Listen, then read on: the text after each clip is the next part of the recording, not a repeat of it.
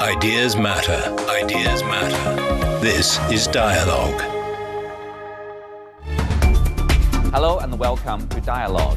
The issue of climate change has once again taken the headlines as China and the US issued a joint statement last week to further cooperate on tackling climate change and to make greater efforts to bolster green energy. Earlier, I spoke with Mia Mottley, Prime Minister of Barbados, on the sidelines of the 6th Paris Peace Forum, who is calling on all countries to help save the planet and make the world a better and more hospitable place. And in the second half of our program, I will also show our exclusive interview in Paris with Ernesto Ottone, Assistant Director General for Culture of UNESCO. That's our topic. I'm Xu Qinduo.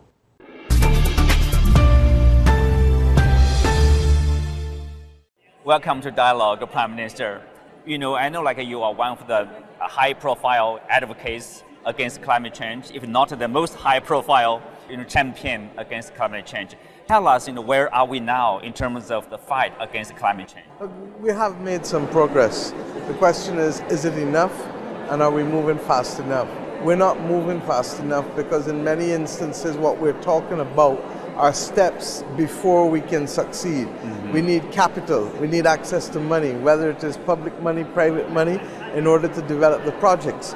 And before we can develop the projects, once we have the money, we need to do feasibility studies, because for those things that we want to do to adapt to a new climate, increasing sea levels, floods, etc., very often they require feasibility studies. So when you consider the life of a project, you realize that we are really not around the corner from where we need to be, and therefore we need urgently to settle all of the financing and funding issues.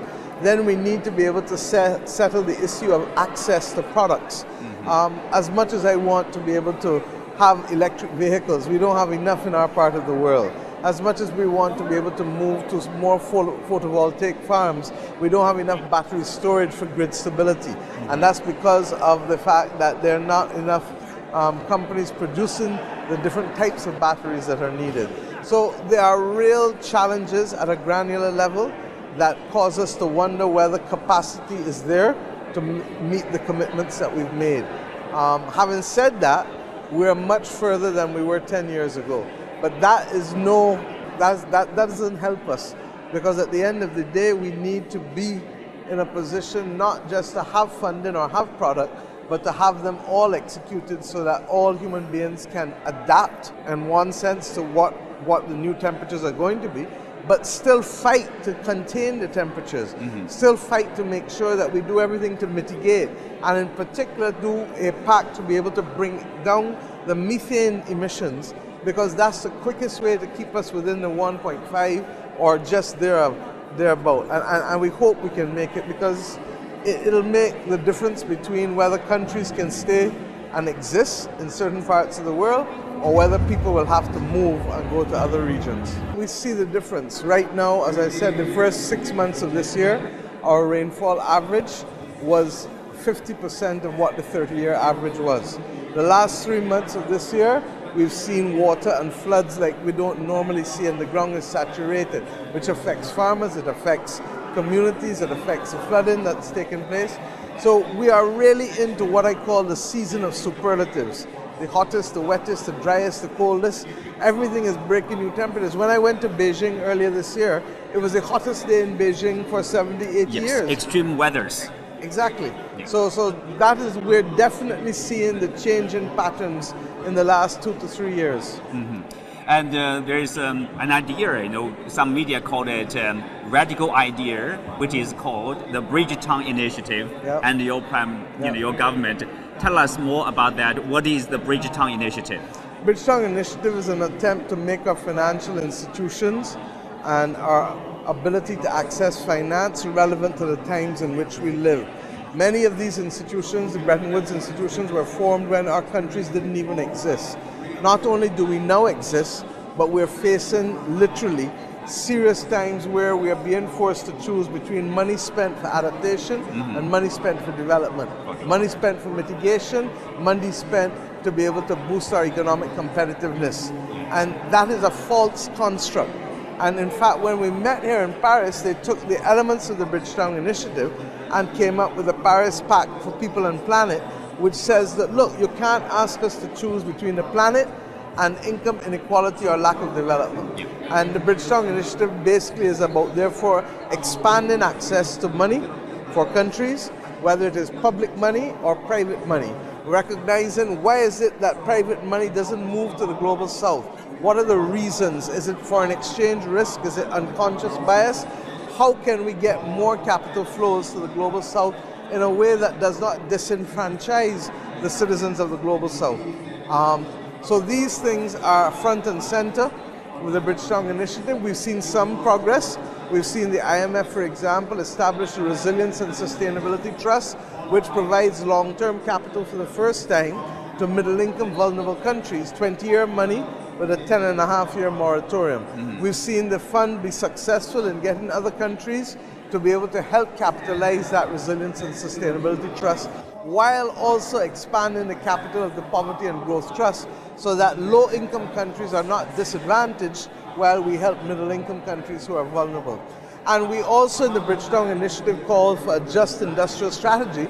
I just spoke to you about the goods and the components necessary for us to move to net zero that we simply don't have access to, because all of the production is concentrated in certain parts of the world, and therefore the access is not there. And countries like mine, when we put in our orders, they say, you're too small. We can't focus on you now. We focus on the big orders. You know, on the initiative, it's that for rich nations, their access to financing is easier, like 1 to 4% in terms of the interest rate. Exactly. But for developing countries, it could be like 14%. Look at Glasgow. In Glasgow, we made the big announcement for the JETP projects in South Africa. It's not been able to get off the ground because the cost of capital is multiple times more expensive in South Africa than it would be in Europe or North America.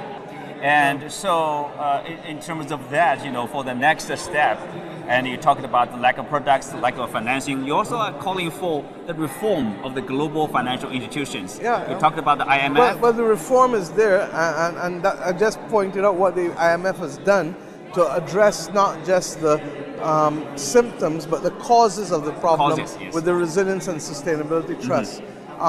We've also seen them now agree to appoint a new director from Africa, a third director, so that the voices of the world need to be more represented, and we've seen the IMF take those decisions. I'm also hopeful that with the new leadership at the World Bank, with AJ Banga, that we'll begin to see the changes.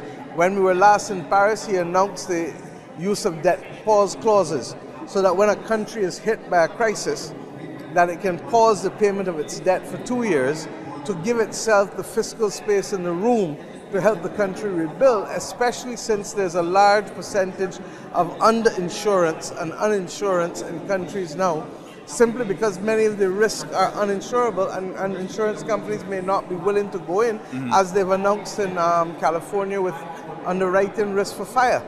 So this is more and more going to be necessary, these debt pause clauses, to give countries a space to be able to concentrate on those who have lost homes and those whose families have lost members in the recovery after a crisis.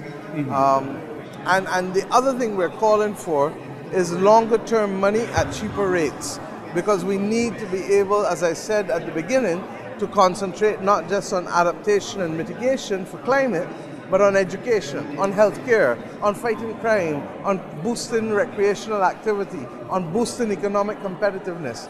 These things all call for money. We need all of the countries of the world to help fight to save the planet. And we need all of the countries of the world to help make the world a better and more hospitable place for people. There can be nothing gained by war, there can be nothing gained by conflict, and there can be nothing gained by not working together. And whether you are at war or you are in conflict or you are not working together, we need to be able to have a course correction, because if ever the world needed the majority of the countries and the majority of the people to stand up and to help save humanity and the planet, it is now. So I hope that President Xi and President Biden will come to an understanding as to how they can work together to be able to help save the planet and to create more development opportunities for those countries that are currently marginalized. History demands of them now to step up to save the planet, along with India, along with Europe, along with Africa, along with all the small states of the world, Latin America as well, Asia Pacific. Thank you. Absolutely. Thank Take you. care. Thank you all for the your best. time. The world is smaller today because of improved connectivity and access to information. But also the world is getting more and more divided. People seem to be so easily opposed to each other on virtually every issue that matters, from climate to immigration, from refugees to racism. According to the UN, the majority of the world's major conflicts have a cultural component. UNESCO was founded on the belief that protecting and promoting culture is essential to achieving global peace and mutual understanding. What's the role of culture in today's world? What has UNESCO done to help promote dialogue between different civilizations? And what are the challenges it is facing in a time of rising tensions? To discuss these issues and more, I'm happy to talk with Ernesto Ottone, Assistant Director General for Culture of UNESCO. Welcome to Dialogue, Mr. Ottone. We know UNESCO is the only UN agency with a mandate for culture. I would like to have you talk a little bit about what is the role of culture in today's world. Well, as I come from the sector, I would say it's the most important, but we have a very large mandate at UNESCO that encompasses culture, education, science, and communication and information. What we see today in this changing world with so many conflicts around the world, that culture plays a role not only as an enabler, but also as a driver of sustainable development. And today, when we see that there is many countries that try to live together, to exchange experience, knowledge, culture plays the role of a glue between communities, countries, and cultures, different cultures. That's why we have instruments, legal instruments that are the convention, that plays a pivotal role in the multi-dimensions of the development of societies. And that's why we believe that today, more than ever, it plays a crucial role during crisis, after crisis, and also to tackle some of the biggest issues that today we are embracing, that are climate crisis, climate change, the educational systems, and how we transfer to new generation a more sustainable world. A more sustainable world. Last September, UNESCO held this World Conference on Cultural Policies and Sustainable Development. So this is the largest global conference on culture in the last 40 years. In Mexico, of course, 150 countries unanimously adopted a declaration that recognized culture as a global public good. So what's the follow-up and how significant is that move? Well, as you mentioned, we waited 40 years for having all ministers of culture together in this conference, or Category 2 conference in Mexico, it's the Mondiacult.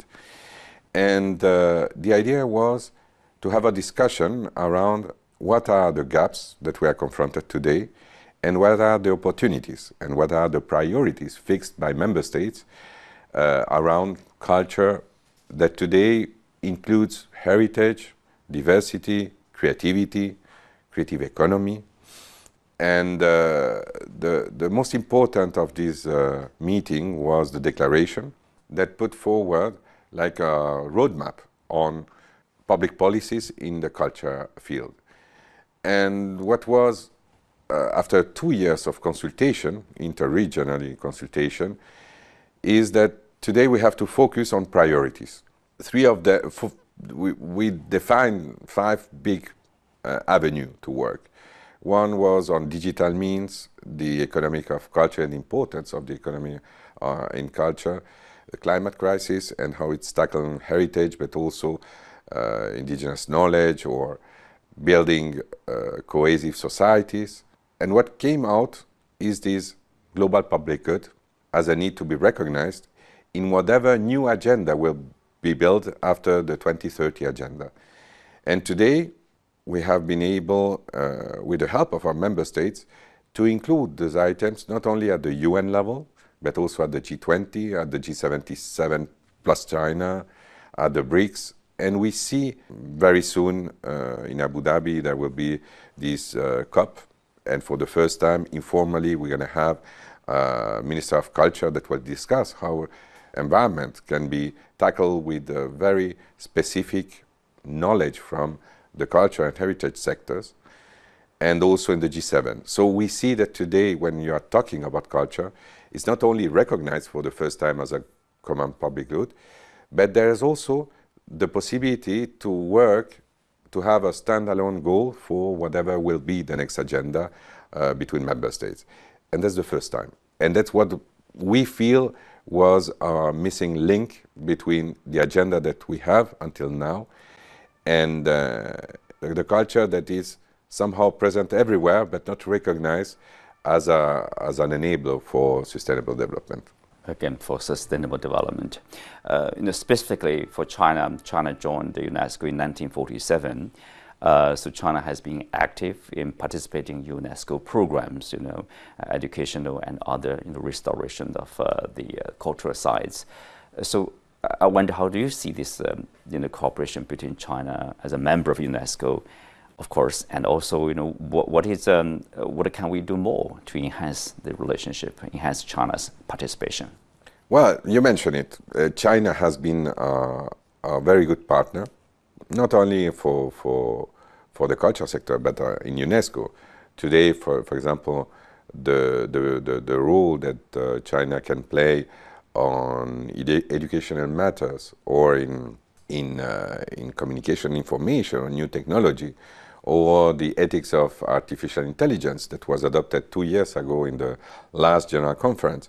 For us, what we see is that China has been on the verge of constructing also new knowledge on preservation and safeguarding. China, with some other countries, are the one who has the largest number inscribed sites and elements in the tangible and intangible conventions.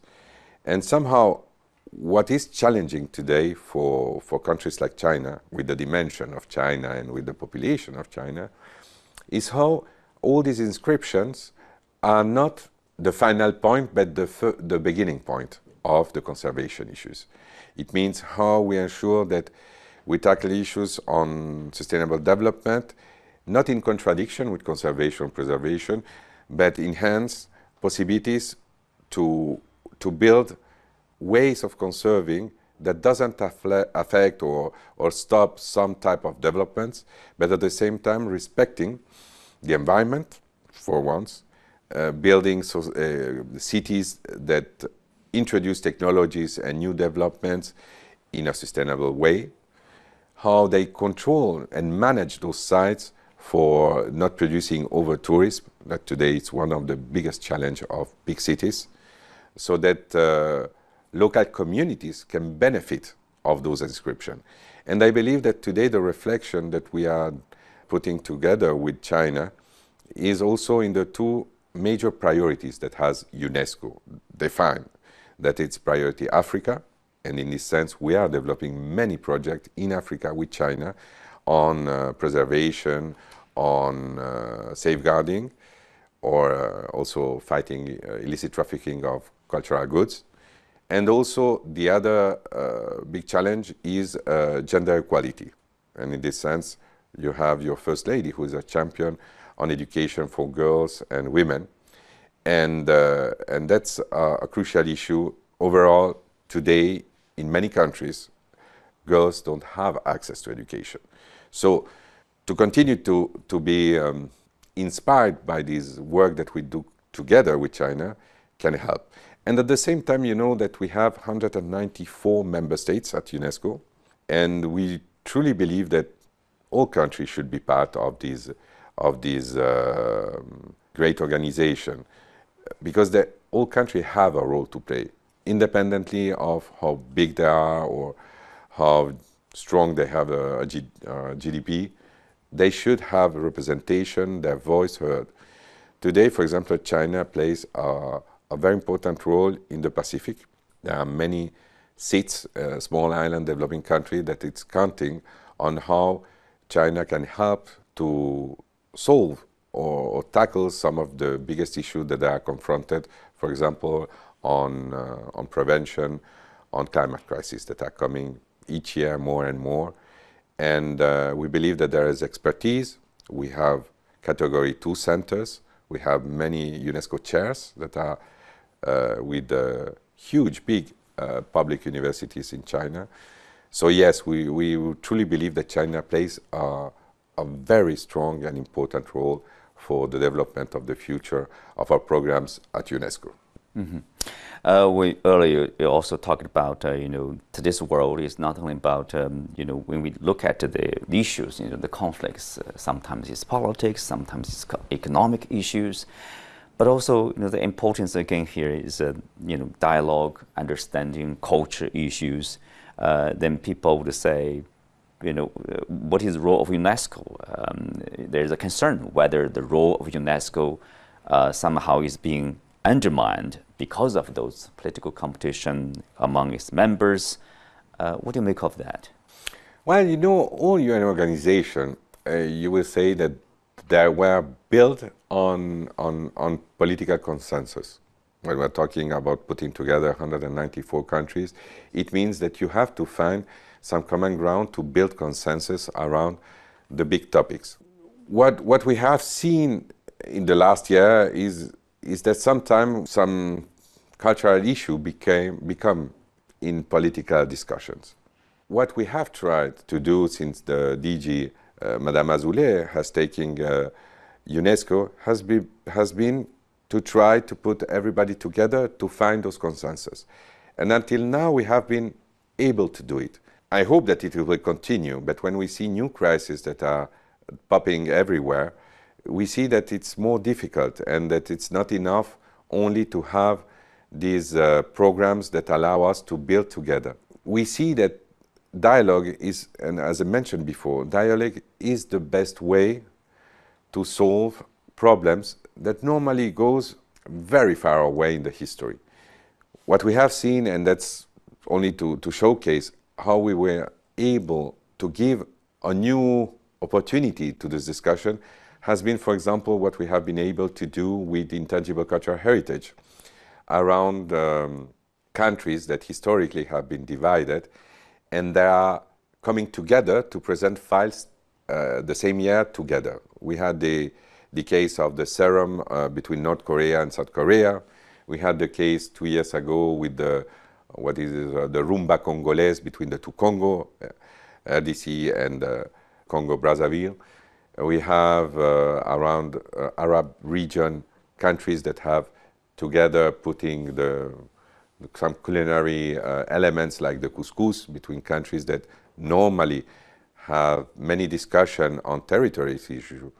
And we believe that it has shown that culture allows to come together countries that have divided history, and at the end, they are prevailing these opportunities to show the world that on cultural elements, they are capable to come together. Because, and that's what's most important, those conventions are based about how communities safeguard this heritage. So it's not anymore only about political decision. It's a country who is, in this case, two countries who are presenting together. But at the end, those who have to preserve it are communities that continue with tradition, that transfer those knowledge to new generation. And we have been seeing our major success story around those sharing humanity values together. Like the one that I described, or when we have transborder inscriptions. During the committee in Riyadh in September of this year, for example, for the first time we have three memory sites that were inscribed. It's a new category that exists. One in Rwanda, from the genocide site, in Argentina during the military power that was in the 70s and 80s, and the buried after the First World War from Belgium and France. And that shows that today, after some time that is passing allow countries to come together to share a part of their history that was divisive, that today they can bring together new generation, especially for having this strong text that says never again. Never again. And that's the most important. How we learn from our faults, or how we learn from bad experience that the world has faced. We hope that at the end, new generation will be more clever than us to ensure that this was the mandate of our organization served for.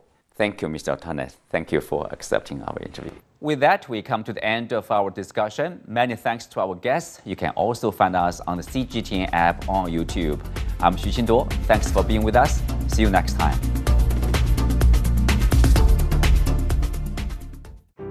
From Liangjiahe, a village on the barren Loess Plateau in northwest China, to Zhongnanhai, the center of China's top leadership in Beijing.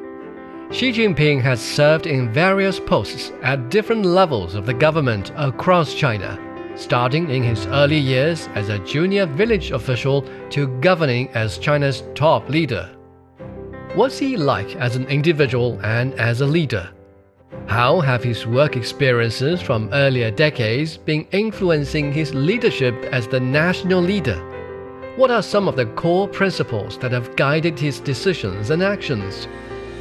The Stories of Xi Jinping podcast series shares the life and work experiences of Xi Jinping and explores the formation of his governing principles, philosophy, beliefs, among others. Getting to know Xi's thoughts on national governance and how his leadership took shape may help you better understand China's path, governance, and principles. You can follow the Stories of Xi Jinping podcast series on all major podcast platforms.